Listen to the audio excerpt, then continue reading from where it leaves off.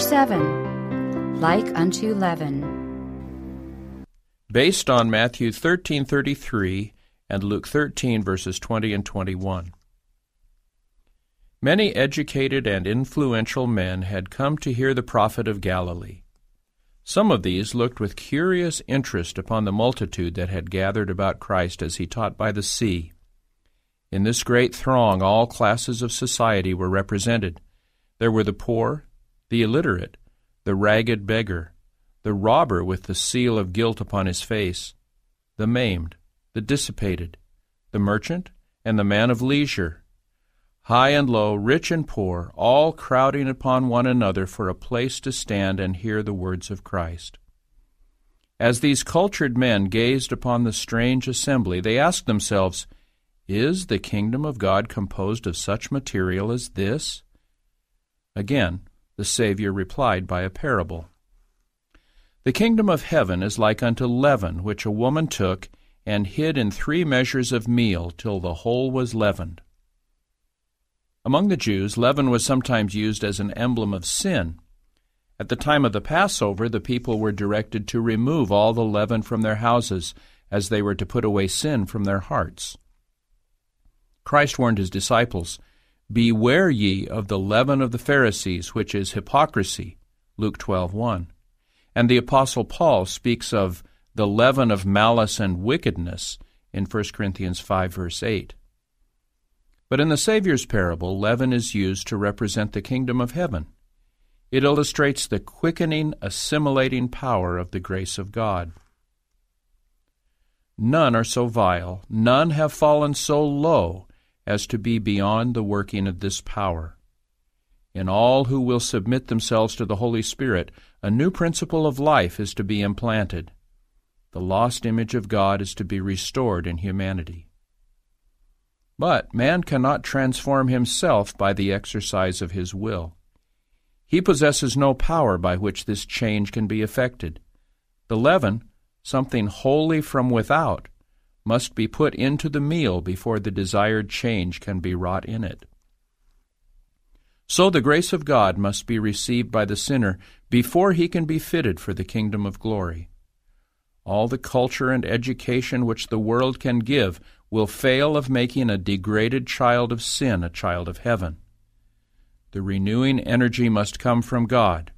The change can be made only by the Holy Spirit. All who would be saved, high or low, rich or poor, must submit to the working of this power. As the leaven, when mingled with the meal, works from within outward, so it is by the renewing of the heart that the grace of God works to transform the life. No mere external change is sufficient to bring us into harmony with God. There are many who try to reform by correcting this or that bad habit, and they hope in this way to become Christians, but they are beginning in the wrong place. Our first work is with the heart. A profession of faith and the possession of truth in the soul are 2 different things. The mere knowledge of truth is not enough. We may possess this, but the tenor of our thoughts may not be changed. The heart must be converted and sanctified. The man who attempts to keep the commandments of God from a sense of obligation merely because he is required to do so will never enter into the joy of obedience. He does not obey. When the requirements of God are accounted a burden because they cut across human inclination, we may know that the life is not a Christian life. True obedience is the outworking of a principle within. It springs from the love of righteousness, the love of the law of God. The essence of all righteousness is loyalty to our Redeemer. This will lead us to do right because it is right, because right doing is pleasing to God. The great truth of the conversion of the heart by the Holy Spirit is presented in Christ's words to Nicodemus. "Verily, verily, I say unto thee, except a man be born from above, he cannot see the kingdom of God. That which is born of the flesh is flesh, and that which is born of the Spirit is spirit. Marvel not that I said unto thee, Ye must be born again. The wind bloweth where it listeth, and thou hearest the sound thereof, but canst not tell whence it cometh and whither it goeth. So is every one that is born of the Spirit. John 3, verses 3 through 8. The Apostle Paul, writing by the Holy Spirit, says, God, who is rich in mercy, for his great love wherewith he loved us, even when we were dead in sins, hath quickened us together with Christ. By grace ye are saved, and hath raised us up together, and made us sit together in heavenly places in Christ Jesus, that in the ages to come he might show the exceeding riches of his grace in his kindness toward us through Christ Jesus. For by grace are ye saved through faith, and that not of yourselves, it is the gift of God. Ephesians 2, verses 4 through 8. Leaven hidden in the flour works invisibly to bring the whole mass under its leavening process. So the leaven of truth works secretly, silently, steadily to transform the soul. The natural inclinations are softened and subdued. New thoughts, new feelings, new motives are implanted. A new standard of character is set up, the life of Christ. The mind is changed. The faculties are roused to action in new lines. Man is not endowed with new faculties, but the faculties he has are sanctified. The conscience is awakened. We are endowed with traits of character that enable us to do service for God. Often the question arises, why then are there so many claiming to believe God's Word, in whom there is not seen a reformation in words, in spirit, and in character?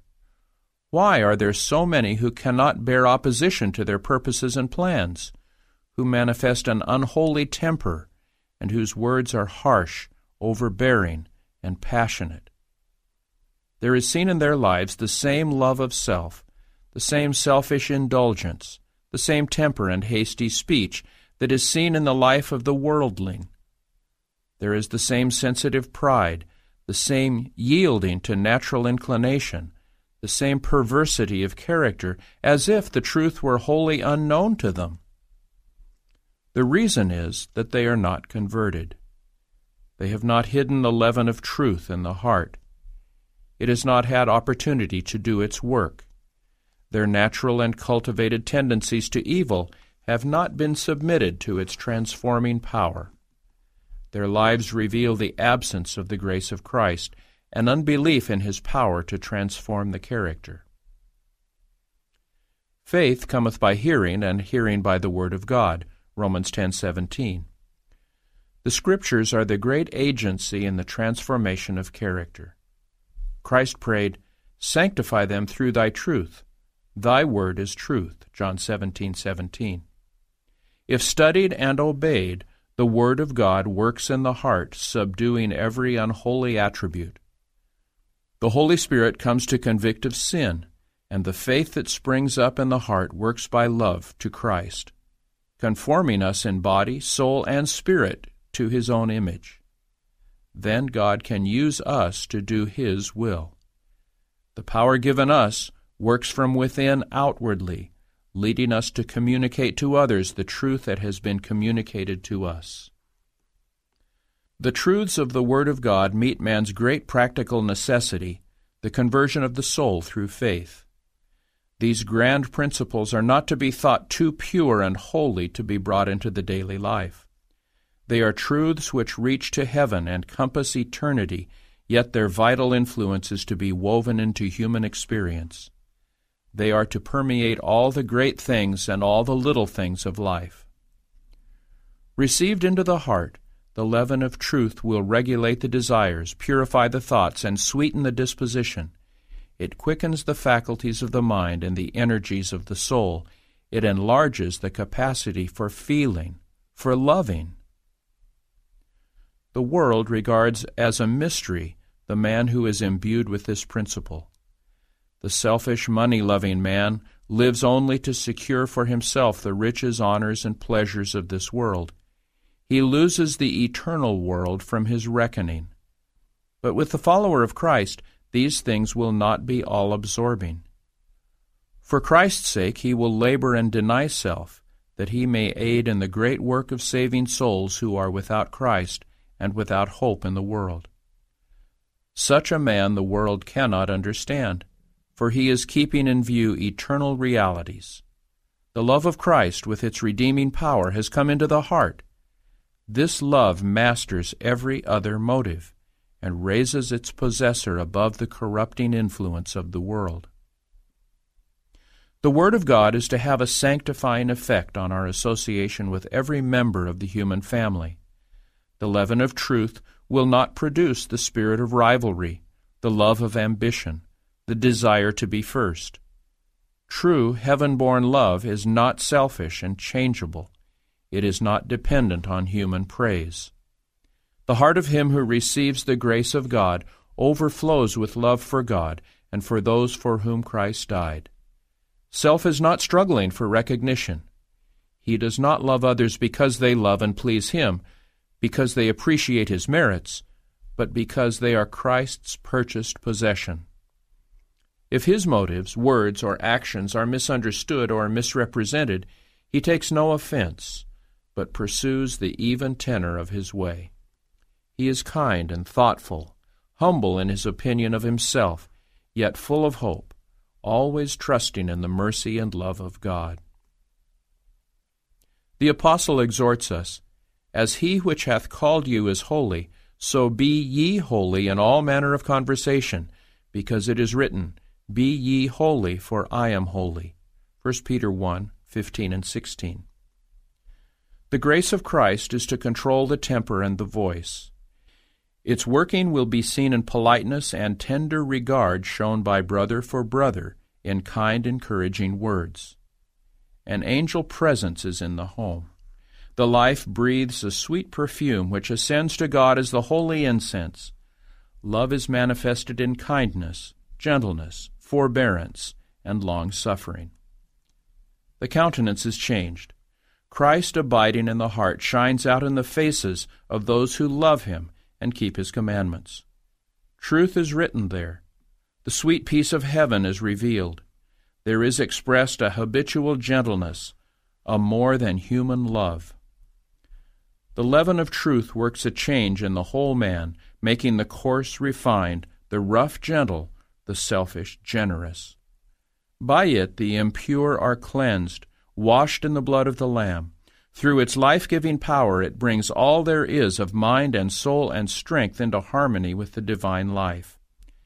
Man with his human nature becomes a partaker of divinity. Christ is honored in excellence and perfection of character. As these changes are effected, angels break forth in rapturous song, and God and Christ rejoice over souls fashioned after the divine similitude.